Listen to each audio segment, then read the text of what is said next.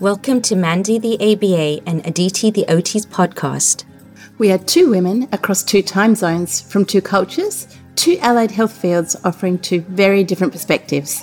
Yet we have a common goal of breaking down barriers and creating breakthroughs to promote interprofessional collaboration. Episode 18. Why percent correct is just not good enough. So I know you were all expecting an episode on consequence matters, but after recording this uniquely eye-opening episode with Dr. Rick Kubina, we decided it was just too good to shelf for another day. So here it is. We start our journey today into precision teaching and are honored to introduce our guest of the day, Dr. Rick Kubina, who has been dispelling the myth that percent correct is the only option for measurement. As most of you know, percent correct is the most widely accepted measure in so many professions. So we have summoned the ultimate expert in precision teaching who has introduced and schooled so many professionals outside the world of ABA even, to making the shift from just accepting percent correct as the end-all be-all and introducing precision teaching to the field of speech therapy, OT educators, surgeons, and probably a lot more since I've talked to him last. Anyway, just a gentle reminder again that we are not here to make anyone wrong or right, but instead shed light on a different perspective. So hopefully our conversations are continuing to spark the 3 C's of curiosity to learn more, consider another approach, and comfort with the discomfort of collaboration. Mandy, do you want to introduce our guest? Yes, such a thrill to have Rick Kubina with us. I found my way to precision teaching really because of Rick and travelled to Chicago when I was living in Indiana to attend one of your workshops, Rick, at IPTC in 2014. So it's been such a journey since that time, and I just am absolutely honoured to welcome you to the podcast. Thank you so much for being here today. Thank you both for having me. That was such a warm welcome. I want to be a guest every week. We would love it. So Rick and I actually met, how long ago did we meet, Rick? Like 3 years ago. Yep. It was 3, because you had contacted me. You were like, oh my gosh, an OT who knows precision teaching. And I was so enormously flattered. And then you were like, would you like to introduce it to the OT world? And I was like, yeah. And then I lost my every nerve. So tell us about how you started in precision teaching. Where did everything start, I guess? That's a good story. I started back as an undergrad in 1985, so I'm going to date myself here. I grew up in a place called Austintown, which is, the bigger city would be Youngstown, Ohio, and there was a university there called Youngstown University. So as this green undergrad, I go to this program, and I just happened to run into a professor that was teaching precision teaching. And of course, this program had a number of people who also taught behavior analysis, so I was exposed to those 2 disciplines and, of course, other disciplines as well. But I gravitated towards those, and it was just dumb luck. You just end up somewhere, you meet somebody, and they turn your life around completely. So, to make a long story short, when I graduated with my BA in psychology, which is really a preparatory degree because you can't do a lot with it, he said, you ought to go to Ohio State. There's this guy up there named John Cooper. And I said, oh, okay. So I applied to Ohio State, and then I get John Cooper as an advisor. And again, just dumb luck. I didn't know who John Cooper was. I didn't know, I worked with Tim Herron, Bill Heward, Diane Sun, all of these great people, and it was just luck. So, I went out, got my master's degree, practiced for a few years, and was being successful because I was doing the things I was told. And then I said, you know what, I want to share this with more people because I found out that a lot of people didn't know about what I was doing. So I went back, worked with John Cooper again, and I got my doctorate. And from there, I've been a professor, and that's my story. Wow. So Mandy, how did you meet Rick? Well, I was based in Indiana at an ABA program. I had already got my BCBA, and I have a daughter with autism, and moved from Australia to America to base myself in an ABA school there. And Patrick McGreevy was there, actually, and, doing some precision teaching for ADLs, really. And there was a little bit of work being done with Morningside and Math Fact PT. But in their main program, I couldn't understand why, if they thought precision teaching was so important in these two area of domains, like academics and, daily living, why were they not incorporating it into their language and other programs? And I was really frustrated. But really, the main reason that I travelled to IPTC was because I started doing some precision teaching myself at home with my daughter. And every day I would wake up and she'd say, I want to do PT. I want to do PT. And, Skinner always said the student is always right.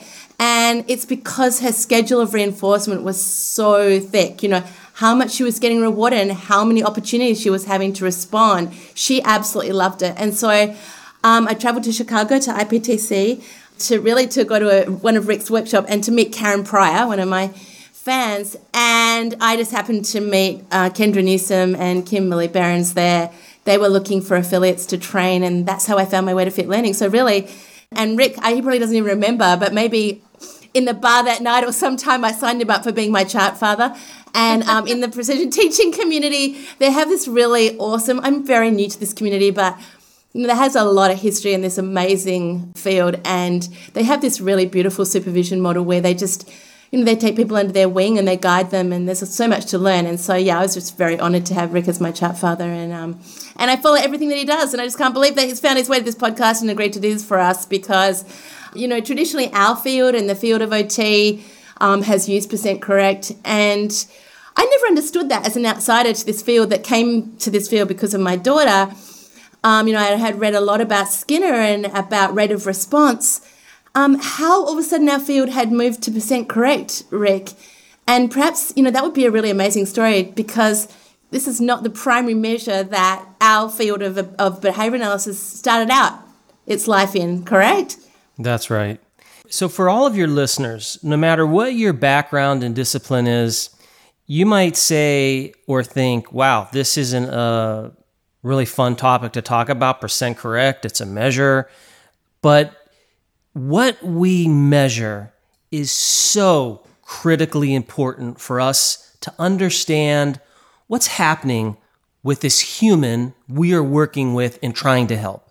All of us are in a helping profession, and our job is to apply some type of intervention to help that person live their life better in whatever parameter you are doing. If it's something that's a discrete skill where you're trying to help someone dress better or ambulate or whatever it is, or if it's something more global where you're working on communication or some behavioral skill, whether it's small or large, you do an intervention and you need to understand, is what I'm doing working?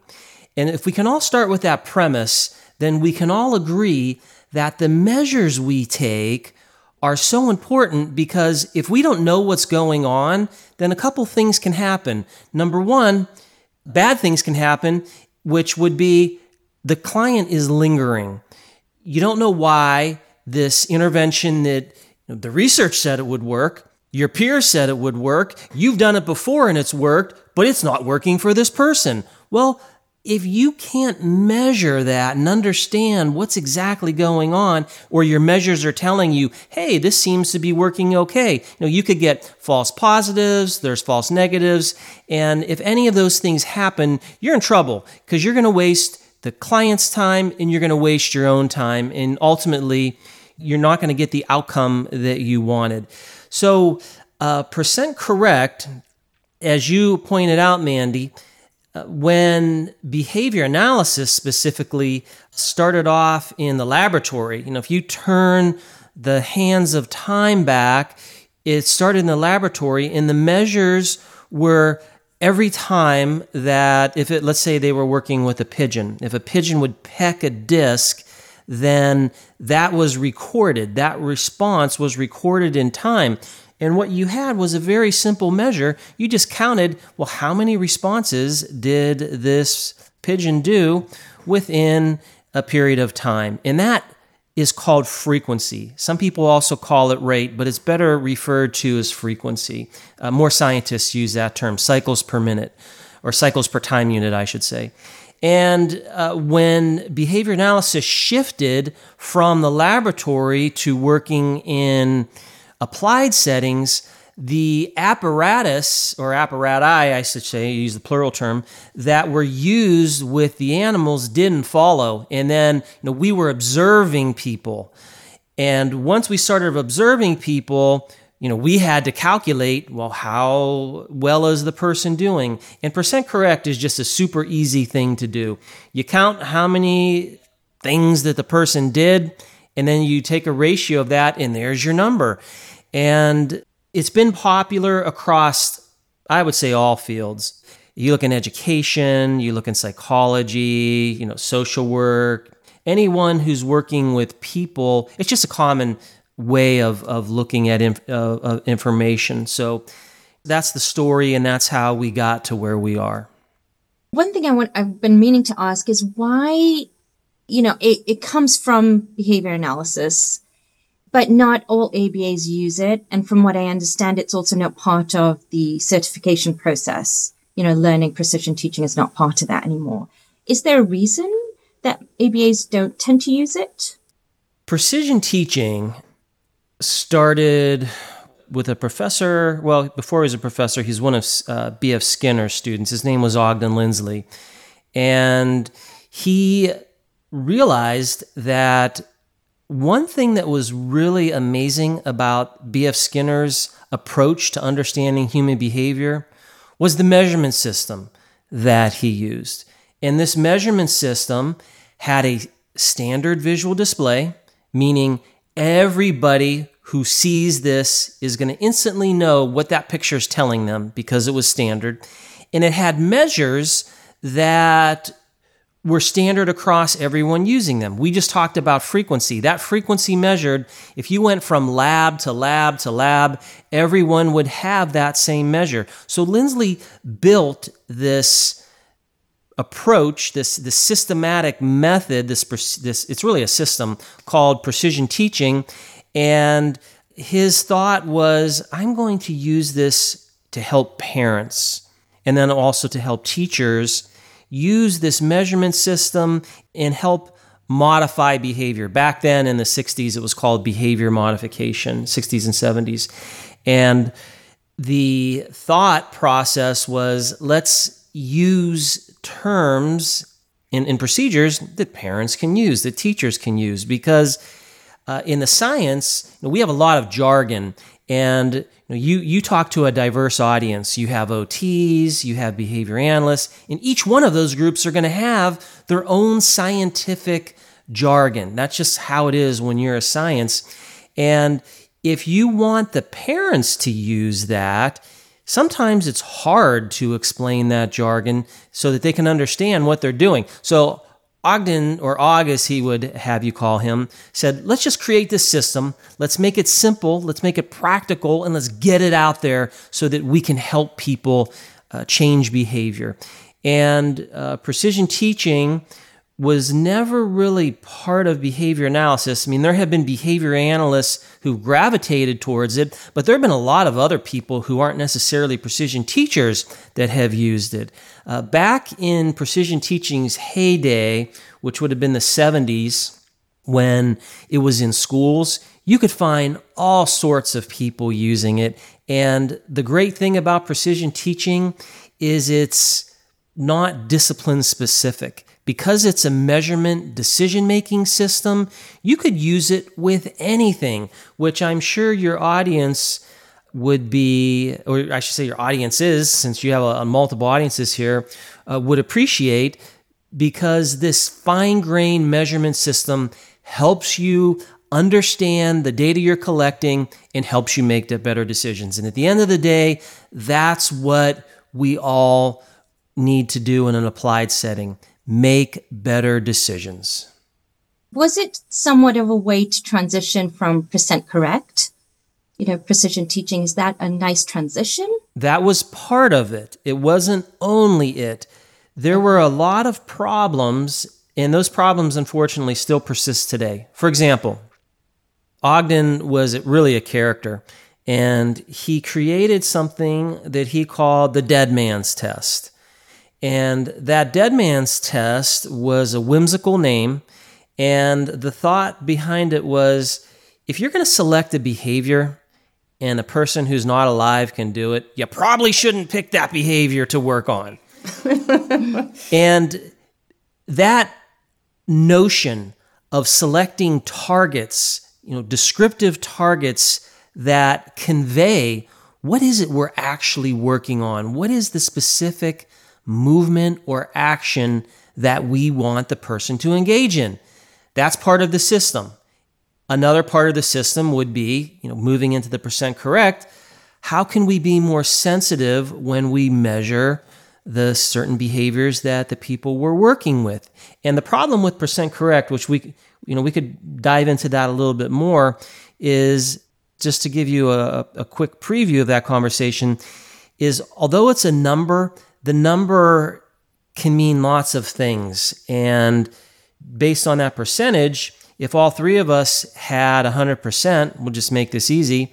If Mandy was 1 out of 1, and Dee, you were 5 out of 5, and I was 3 out of 3, each one of us has 100%, but those numbers are different. And we can even magnify that more. Let's say, Aditi, you were 20 out of 20, Mandy was 1 out of 1, and I was 7 out of 7. We have a pretty big difference between Mandy, myself, and you, but it's all going to be 100% correct. And Ogden realized that, and the precision teachers at the time realized that, and they wanted to take care of that. The other part of precision teaching that came about was this chart, which is called the standard acceleration chart, and it's called a ratio chart. And a lot of people may have seen some of these because, all of us were, at the time of this recording, we're coming out of the pandemic. It's still there, but during the height of the pandemic, people could see many displays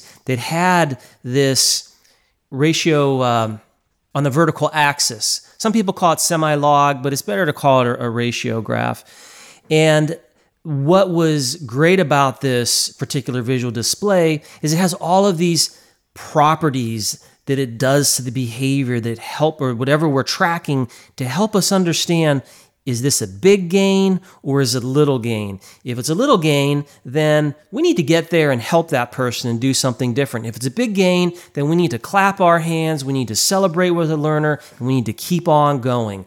So all of those three things that I just mentioned to you led to helping you make decisions. Should you keep doing this or should you do something else? So that system, as I'm describing it, it can be taken on and thought of simplistically, but if you start doing it, depending on how far down the rabbit hole you want to go, it can get really complicated very fast. But to use it, depending on how you want to use it, the good news is this system has been used with parents. This system has been taught to children who are in kindergarten, and they've been able to use it. And if kindergarten students can use it, then adults can use it, regardless of where you're from. So at any rate, that's how precision teaching came to be. And behavior analysts, some will use it, some won't. Well, I would say probably fewer use it than more, but it's out there and it's just waiting for you to discover it. So when is percent correct okay? Because I know OTs are thinking this right now, going, so do we just abandon percent correct when everyone uses it? Yeah, that is a really good question. One thing that I would say is, if anyone ever says, hey, don't ever do this thing, unless it's something bad like ingesting poison or something like that, you probably should be cautious. And I campaign against not using percent correct. But that doesn't mean there aren't times when you could and should use it. But I like to be careful with that, because then people will accuse you of being hypocritical. But here's the thing with percent correct. All percent correct is it's math. And you can't get mad at math. Like if we do long division and come up with a number, would anyone ever get mad at you doing long division? Or, if you use a correlation, Would anyone ever get mad at you using a correlation? The math is going to come out. It's going to give you a number. Now, when you apply that is the real issue. So here is what I argue against. If you are monitoring a behavior across time, that is not the time you should use percent. Because here's why. Today's Monday, and I get, whatever the number is, I get, let's say it's 60%. And then, Tuesday comes around, I get 63%. Wednesday comes around, I get 70%. Thursday comes around, I get 85%. Friday comes around, wow, I'm at 90%. Yay, I'm doing great. Well, the problem is, if you look at the numbers that go into that can be easily manipulated, or whether it's manipulated or not, you can be fooled because a percentage is based off of counts. And let's say what happens across time is you gave the person more items to respond to on Monday, and progressively you gave them less items to respond to. So even if you're not aware of that, your percentages are going up and it looks like, hey, I'm doing really good.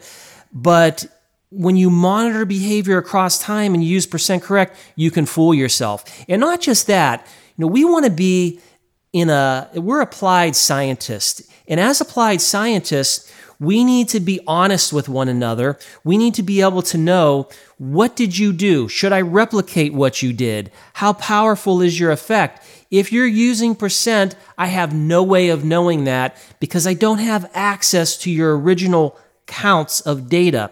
So let's start off there by answering your question on, those are the times when you should not be using percent correct. Now, when might there be times when you would want to use percent correct? Percent correct is used as a way of describing numbers where, like how many people have red hair in the world? It's 1% to 2%. Which, by the way, how many people have autism in the world? Right now, the statistics tell us it's about the same, 1% to 2%. And when we use percent in that fashion to help us look at this number of how many, what's the ratio, that's very useful. Maybe you have a client and you're working with that client and that client has 100 goals and you want to get through those 100 goals over a year. How many goals do you have done for your client? Well, you could report, we only have 20% of the goals done. That's going to convey, it's going to communicate to whoever is listening to that. Immediately they'll get that. Oh, okay. So, 20%, you still need 80% more. So if it's 100, you can readily transform that into a number. It comes out to 20. And it's easy to grasp that and to talk about that. So that's really the distinction. And I'd also say this too. We in precision teaching have a measure that's called acceleration. And this measure tells us how fast is the behavior changing. And guess how we report that? We report it in percentage of weekly growth. So if someone's behavior is doubling, we say that behavior has 100% growth each week. And in that sense, percent is 100% useful. See what I did there? I love it. Yes. I'm so glad you took that pause because that was the most perfect answer. And I really wanted to make sure we addressed that because I didn't want OTs to feel like they have to abandon everything, and start fresh. And just to add to that, so as an OT, we do a lot of home modifications. And I had an OT reach out to me and said, you know what? How do I measure this? And because she was trying to figure out using the chart. And I said, well, I don't think it's applicable here. I'll have to check with my experts, but I don't think it is because she had to make 10 modifications, let's just say. And I said, just use a checklist and then use percent correct. And I was like, oh, I need to ask somebody, when it's okay to use percent correct. So based on what you just said, I think that would be okay, correct? Here's what I would suggest. Just don't convert it to percent. Just use the count. So in this instance, if you have a checklist, having your actual counts, even if you don't time it, that's always going to be more informative than when you convert it. Once you convert it, it turns into what's called dimensionless, a dimensionless quantity. So there's two terms here. A dimensional quantity is something that has some dimension. For example, everyone who's listening to this can understand measurement in terms of, height. How do you measure someone's height? How do you measure someone's width? How do you measure someone's weight? Right away, you're going to have dimensional counts. You have these numbers that are going to tell you, oh, okay, this is what this is. If you are counting something, the dimension you have is countability. And if you have this checklist, just leave it in terms of a count. So let's say that I have a checklist and it's a showering or dressing checklist, and you have 10 things that you have to check off. If one day, on that list, depending on how people would count that, let's say you get through the first 2 items. If you report that as 2 and 0, that is so much better than reporting that as 20%, because the 20% assumes those other 8 steps are wrong. And you got 20% correct and 80% incorrect. But the person never did those. Why are you counting that against the person? Whereas if you just have 2 and you just give them the number, I can look at that and we can all look at that and say, oh, okay, this person has 2. And then across time, if the person had 3 and 1, 3 and 2, those actual counts are going to tell you so much more and give you such a better understanding of what's going on with the person you're working with than if you just convert it to percent. So all of your OTs, the good news is, just don't take the step where you convert it into percent and just work with the counts, because it'll be more informative to you and you'll be able to understand at a deeper level how well is your client responding to whatever intervention you are applying. Oh my goodness. Thank you so much for clarifying that. It absolutely makes sense to me now that percent is really highlighting correct versus incorrect. Yes. And a checklist would highlight the number completed per se, for an example. So thank you. And I'm going to stop hogging you and let Mandy chime in here.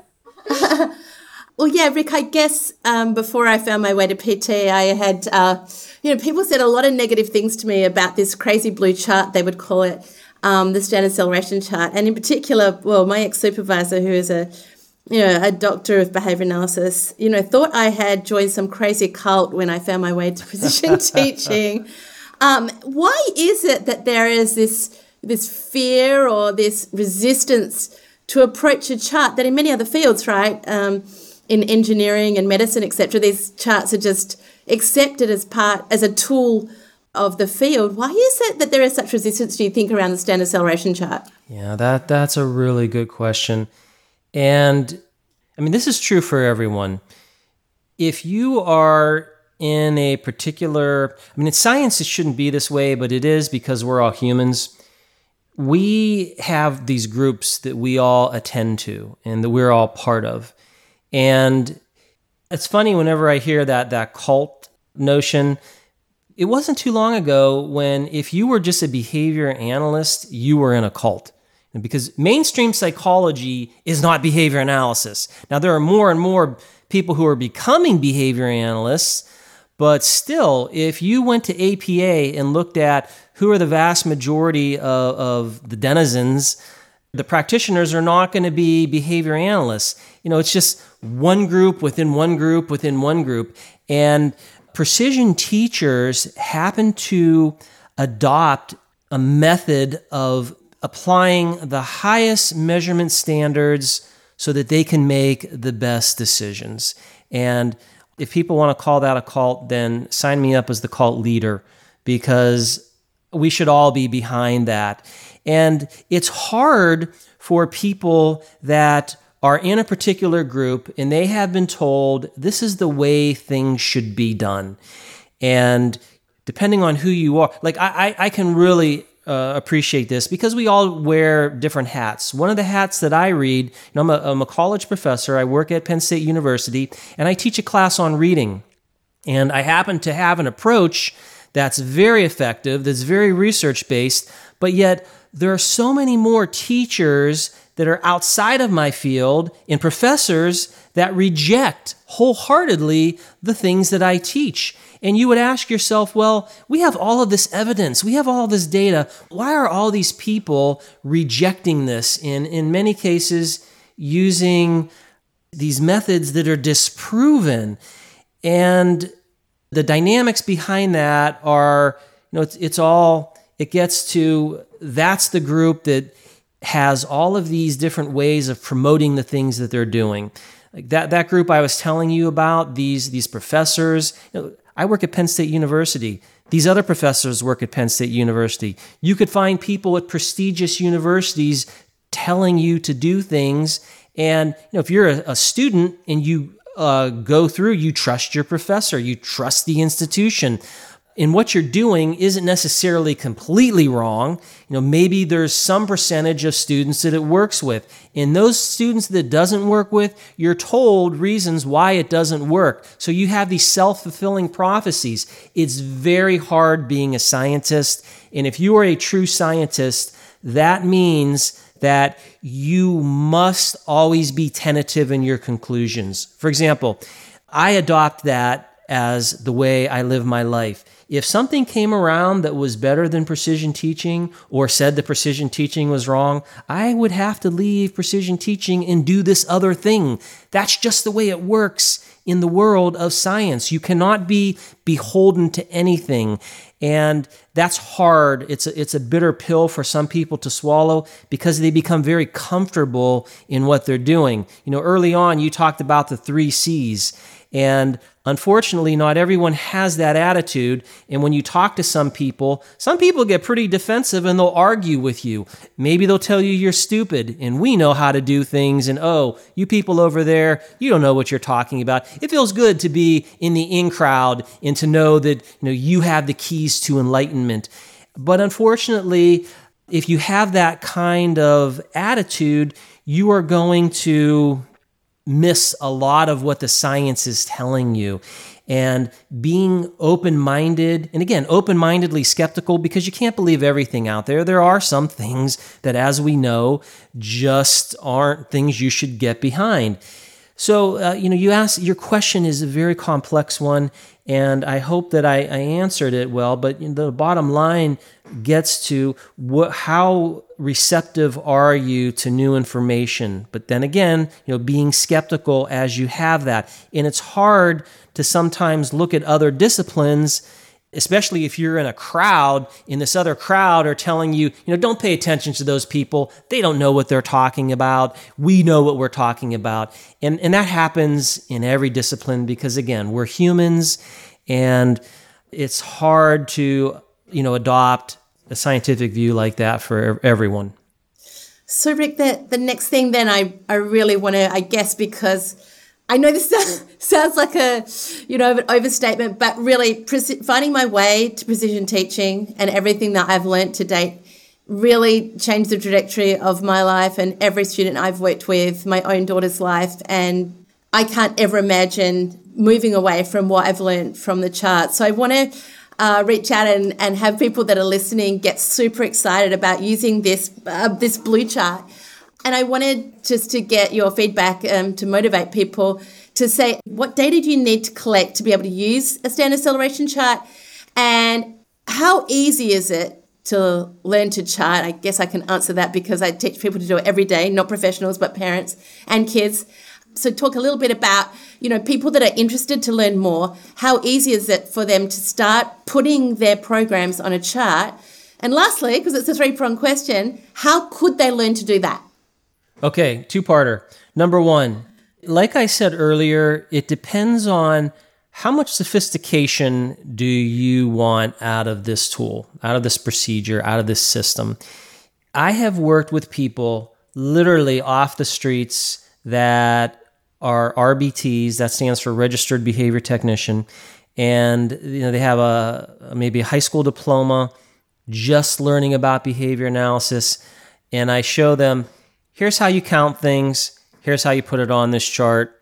If the line's going up to this, it's good. If that line's going down, it's bad.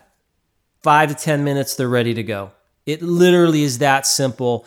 And, kids, young children, this can be explained to. Anyone that has the ability to understand a graph, if you can understand how a graph works, you can use the chart. Many in your audience right now can do that because they're counting things already. They just have to put that on the chart, so they just have to learn how to use the chart. And if you really want to be simple and just get charting, we have this chart that, there's two kinds of varieties of chart. One would be called a count per minute, and the other one would be called a count per day. In the count per day chart, just start with that. It starts at 1. You don't have to worry about timing anything. Whatever you count, you just put on the chart. So you teach people, if you have things that you want to measure that are corrects, that's a dot.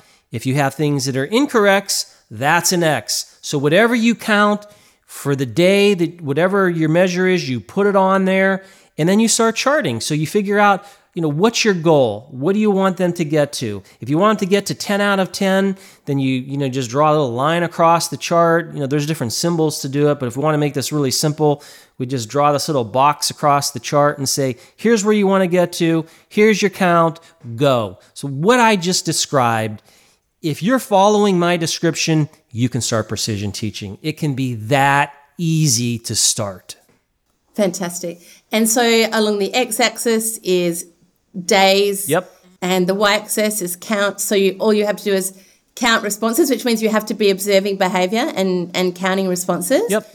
And you count errors. We also count prompts, which is a really nice thing to put on a chart because you can see how fading your prompts is working. And how would people find their way to being trained as a precision teacher to use the chart? That's a good question, and it's one of the reasons why I believe precision teaching isn't as popular as it could be. I truly believe if there were more resources out there, we would have more people charting. And, I don't have these, so there's some people that have conspiracy theories and like, oh, well, these people are pushing us down. And yeah, you can find some people out there that don't know anything about precision teaching, but because it might threaten what they're doing, they might say, don't do that stuff. But I think there's fewer of those people. It's just a lack of knowledge. Like both of you, when you told your story, you didn't know anything about this.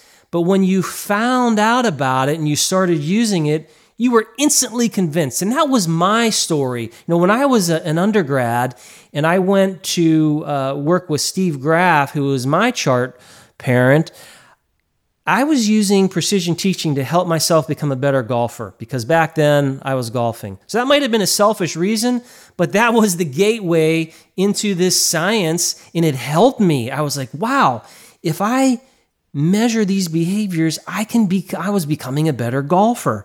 And that feeling of empowerment, that feeling of here's this thing that's helping me and it's visual and I can see it and it's telling me how long it's going to take for me to reach these particular goals, that was valuable to me. But I learned because I got lucky. You all learned because you happened to stumble across people, whatever set you down your path.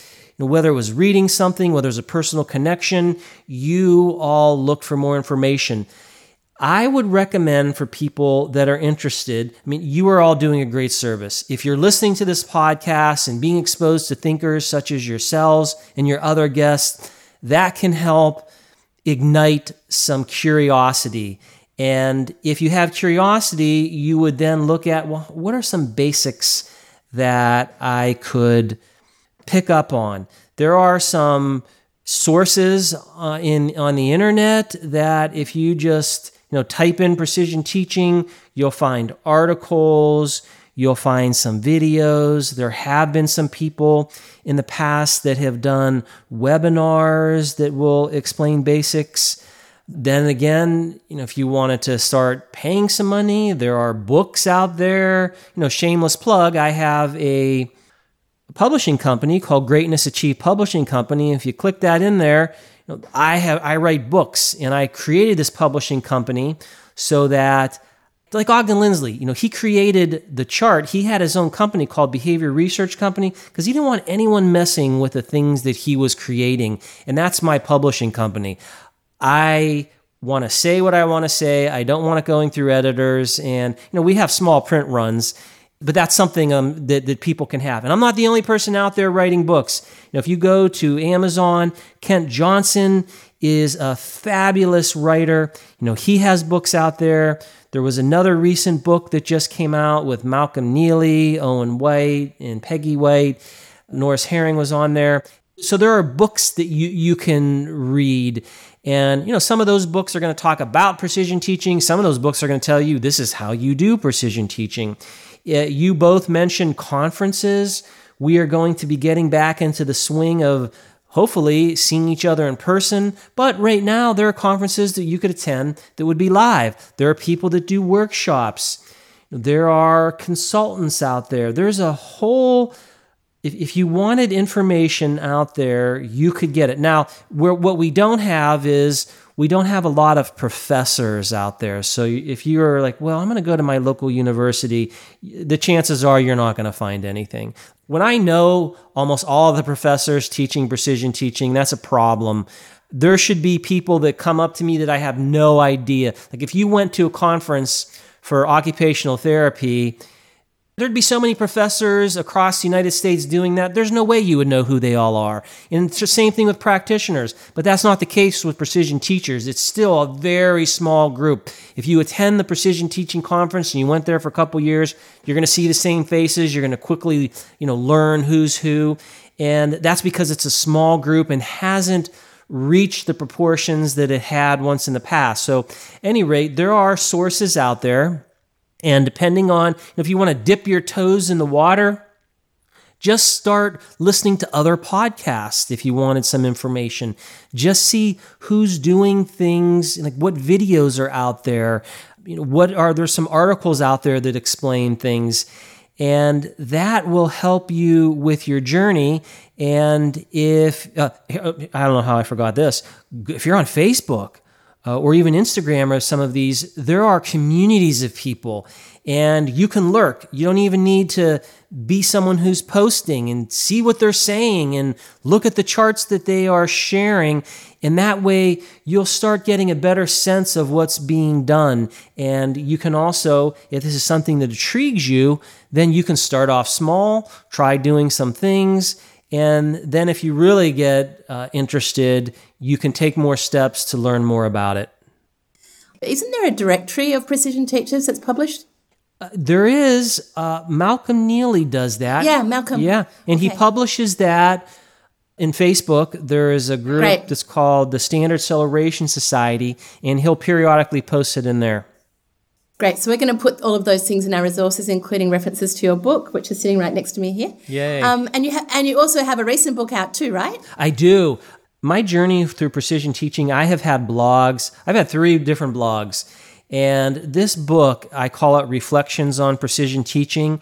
And it's wonderful because what I do is I take these blogs that I've done throughout, not all of them, but selected ones, and I say, this is when I wrote this blog, this is what I learned about this blog. In every single blog that I went through, I edited it, I updated all the pictures, and, I made a couple funny statements in there because, when you blog, you tend to be casual, and I had some references in there that, if you reference some pop culture thing that's going on in 2000, it doesn't necessarily age well. So, I talk about that in there, but it has been...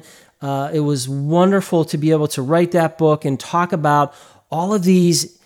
And when you blog too, you're writing to people that aren't necessarily in the in crowd. So people that wanted to understand and start learning about, why should you use the chart and why shouldn't you use, I have a whole chapter devoted to that and explaining, and I have chapters where I talk about percent correct and I lay out in detail, I show examples.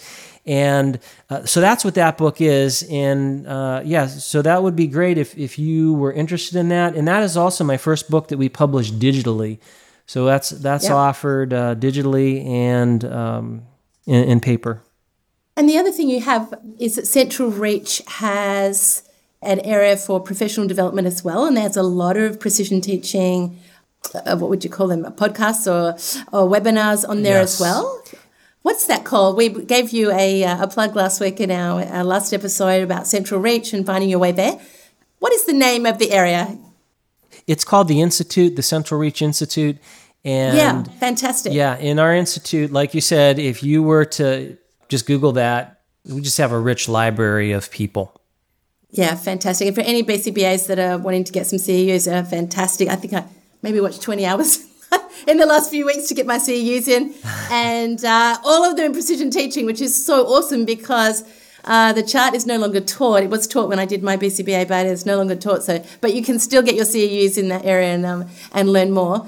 Another thing that I really wanted to, this is not often said actually, but one of the things that I absolutely love about, because I come from a traditional ABA background, and in 2014 I found my way to precision teaching and changed my life forever. But one of the amazing things about using a standard acceleration chart is just the record keeping that it provides for multiple professionals working with a client.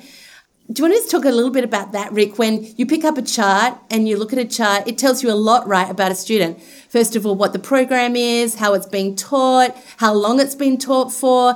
Can you talk to a little bit about how a standard acceleration chart is not just obviously a place to keep data, but a tool to make decisions about and to look at the learning history of a student? I would just end up repeating what you said. Okay. You actually described it very well. We need to have records. We need to understand what has happened in the past. And we have a convention that we call a condition change line. Anytime you make a change, you are experimenting and you're trying to bring about a better outcome. All of that's going to be visual. I created a company with my co-founder, and we had a platform, a software platform called Chartlytics. Now that platform was acquired by Central Reach, which is why I'm working with Central Reach now, and now it's called Precision X. So this can be done digitally. Now that's a paid solution. There are some other solutions out there that if you want to, again, dip your toes in the water, you can get it for free. Kent Corso, I forget what his chart is called, but he has a free chart for an iPad. And there are some Excel files out there, but all of these, whether it's digital or paper, as you mentioned, will have this wonderful record, and you can see what has been tried in the past. And that's so useful because depending on where you are, if you're in a clinic or a school setting, oftentimes when you get someone who's been in a system, you're starting from ground zero. What a waste of time for you to figure out, I have to do this and this again, where if someone just showed you, here's all the things we tried, then you can try new things. And so that record-keeping aspect of the chart is very valuable and will help you save time and help save whoever you're working with time. Yeah, and one of the things that I've learned through ADD, and I guess now my exposure and working close with some OTs, is that frequently their sessions are only run weekly. Mm-hmm. And so we often have the luxury as behaviour analysts to be working with our clients every day or multiple times a day. But the awesome thing about a standard acceleration chart is it's a visual picture that you immediately open the chart, you look at it, and you can see exactly what's been occurring. And if you're only working with a client, sometimes Aditi tells me that I just have a heart attack when I hear this, but they might only have 15 or 20 minutes to work with a student once a week.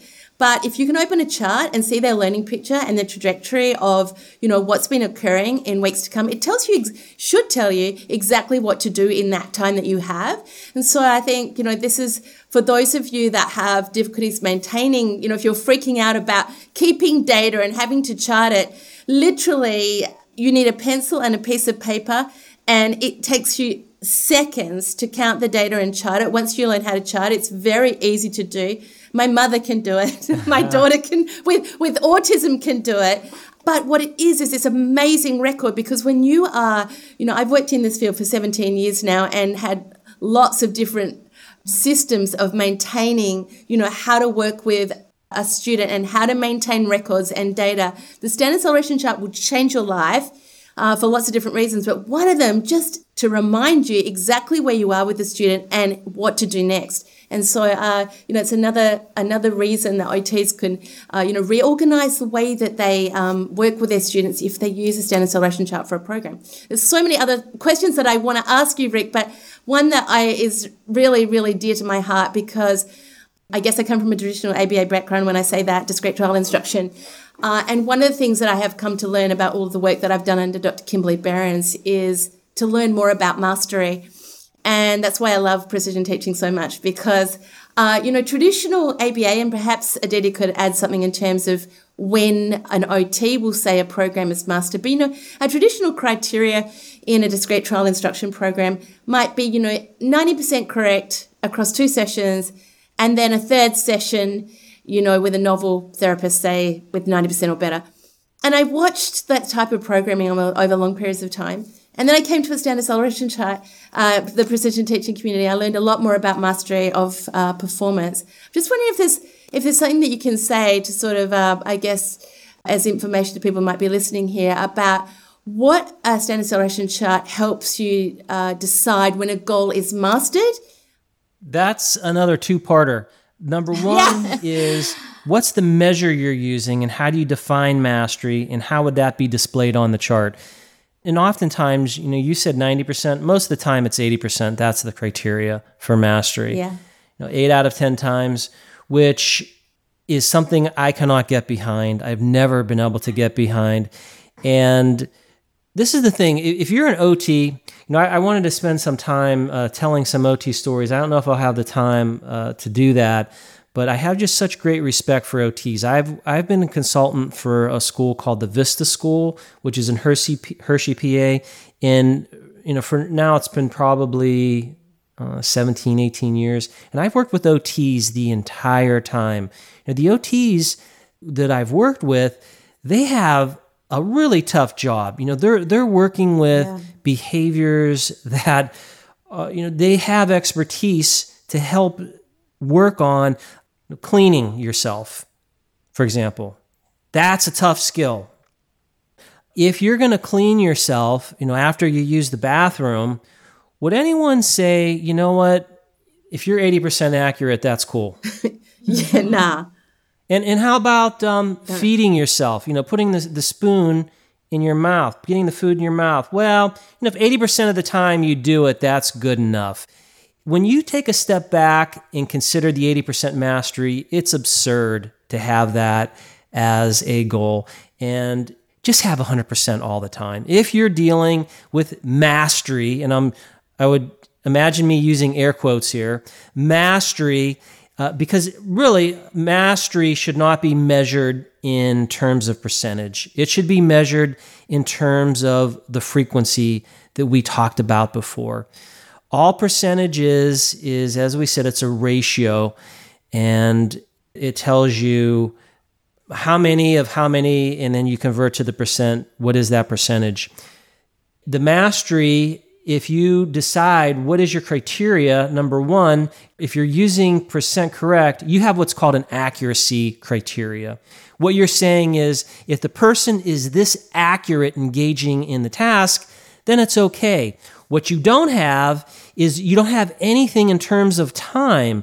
If we went back to that feeding example, would you accept a person feeding themselves for 45 minutes? Or would it be okay? Again, now this is assuming that the person can physically, there could be some cases where, if you had some severe issues, it could take you a lot longer to doing things. I'm not suggesting there aren't cases like that. But if you have the requisite skills to feed yourself, and a meal should take 10 minutes or whatever the number is, would you accept 4 to 5 times that? If your answer is no, then you can't just have an accuracy criterion alone. You have to have the time criterion with it. So you have to decide, what is it that is my goal for truly mastering a behavior? And precision teachers believe that you should have a time-based goal. Doesn't mean there can't be some things that are just based off of count, but having time is always going to give you more information.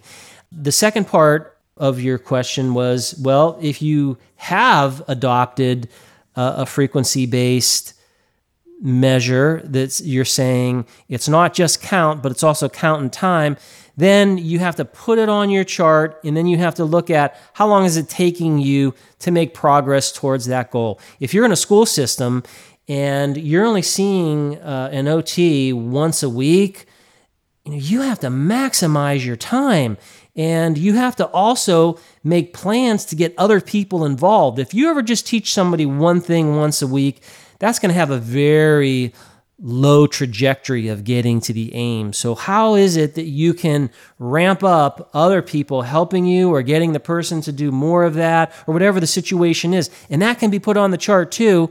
And you can then, now that you have said, this is what I say is going to be my goal, and now I'm going to look at how fast is it taking that person to move across time.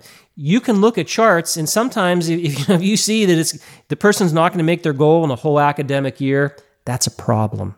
You need to do something different. Fantastic. So I think maybe, Rick, we could go on for a long time here, right? I feel there's another 3 episodes at least. But I was hoping what you could do, particularly for OTs, I think many behavioralists out there are going to be familiar with counting and counting correct scenarios. But let's take an assisted daily living goal, perhaps like shoe tying. We've done an episode on shoe tying before. Let's just say an OT rang you tomorrow and said, Rick, I'm convinced by the podcast. I really want to, I'm working with a learner. I'm teaching him to tie his shoes. How do I put that data on a chart so I can see how well I'm doing as a teacher? What would be the first thing you'd say to this OT? It gets down to, what are you counting? You would pinpoint that behavior. That's a precision teaching term that we have. And the pinpoint is, what are you counting? Now, you might be counting multiple steps there. Ties, shoe. That is a compound behavior. There are specific elements that you need to have, or steps in this case.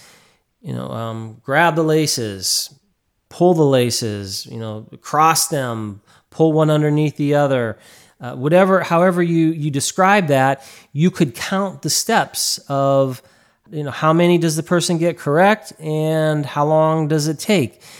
That's a really simple way to get in and start counting this. So pinpoint the behavior, decide what it is you're counting, and either time it or don't time it.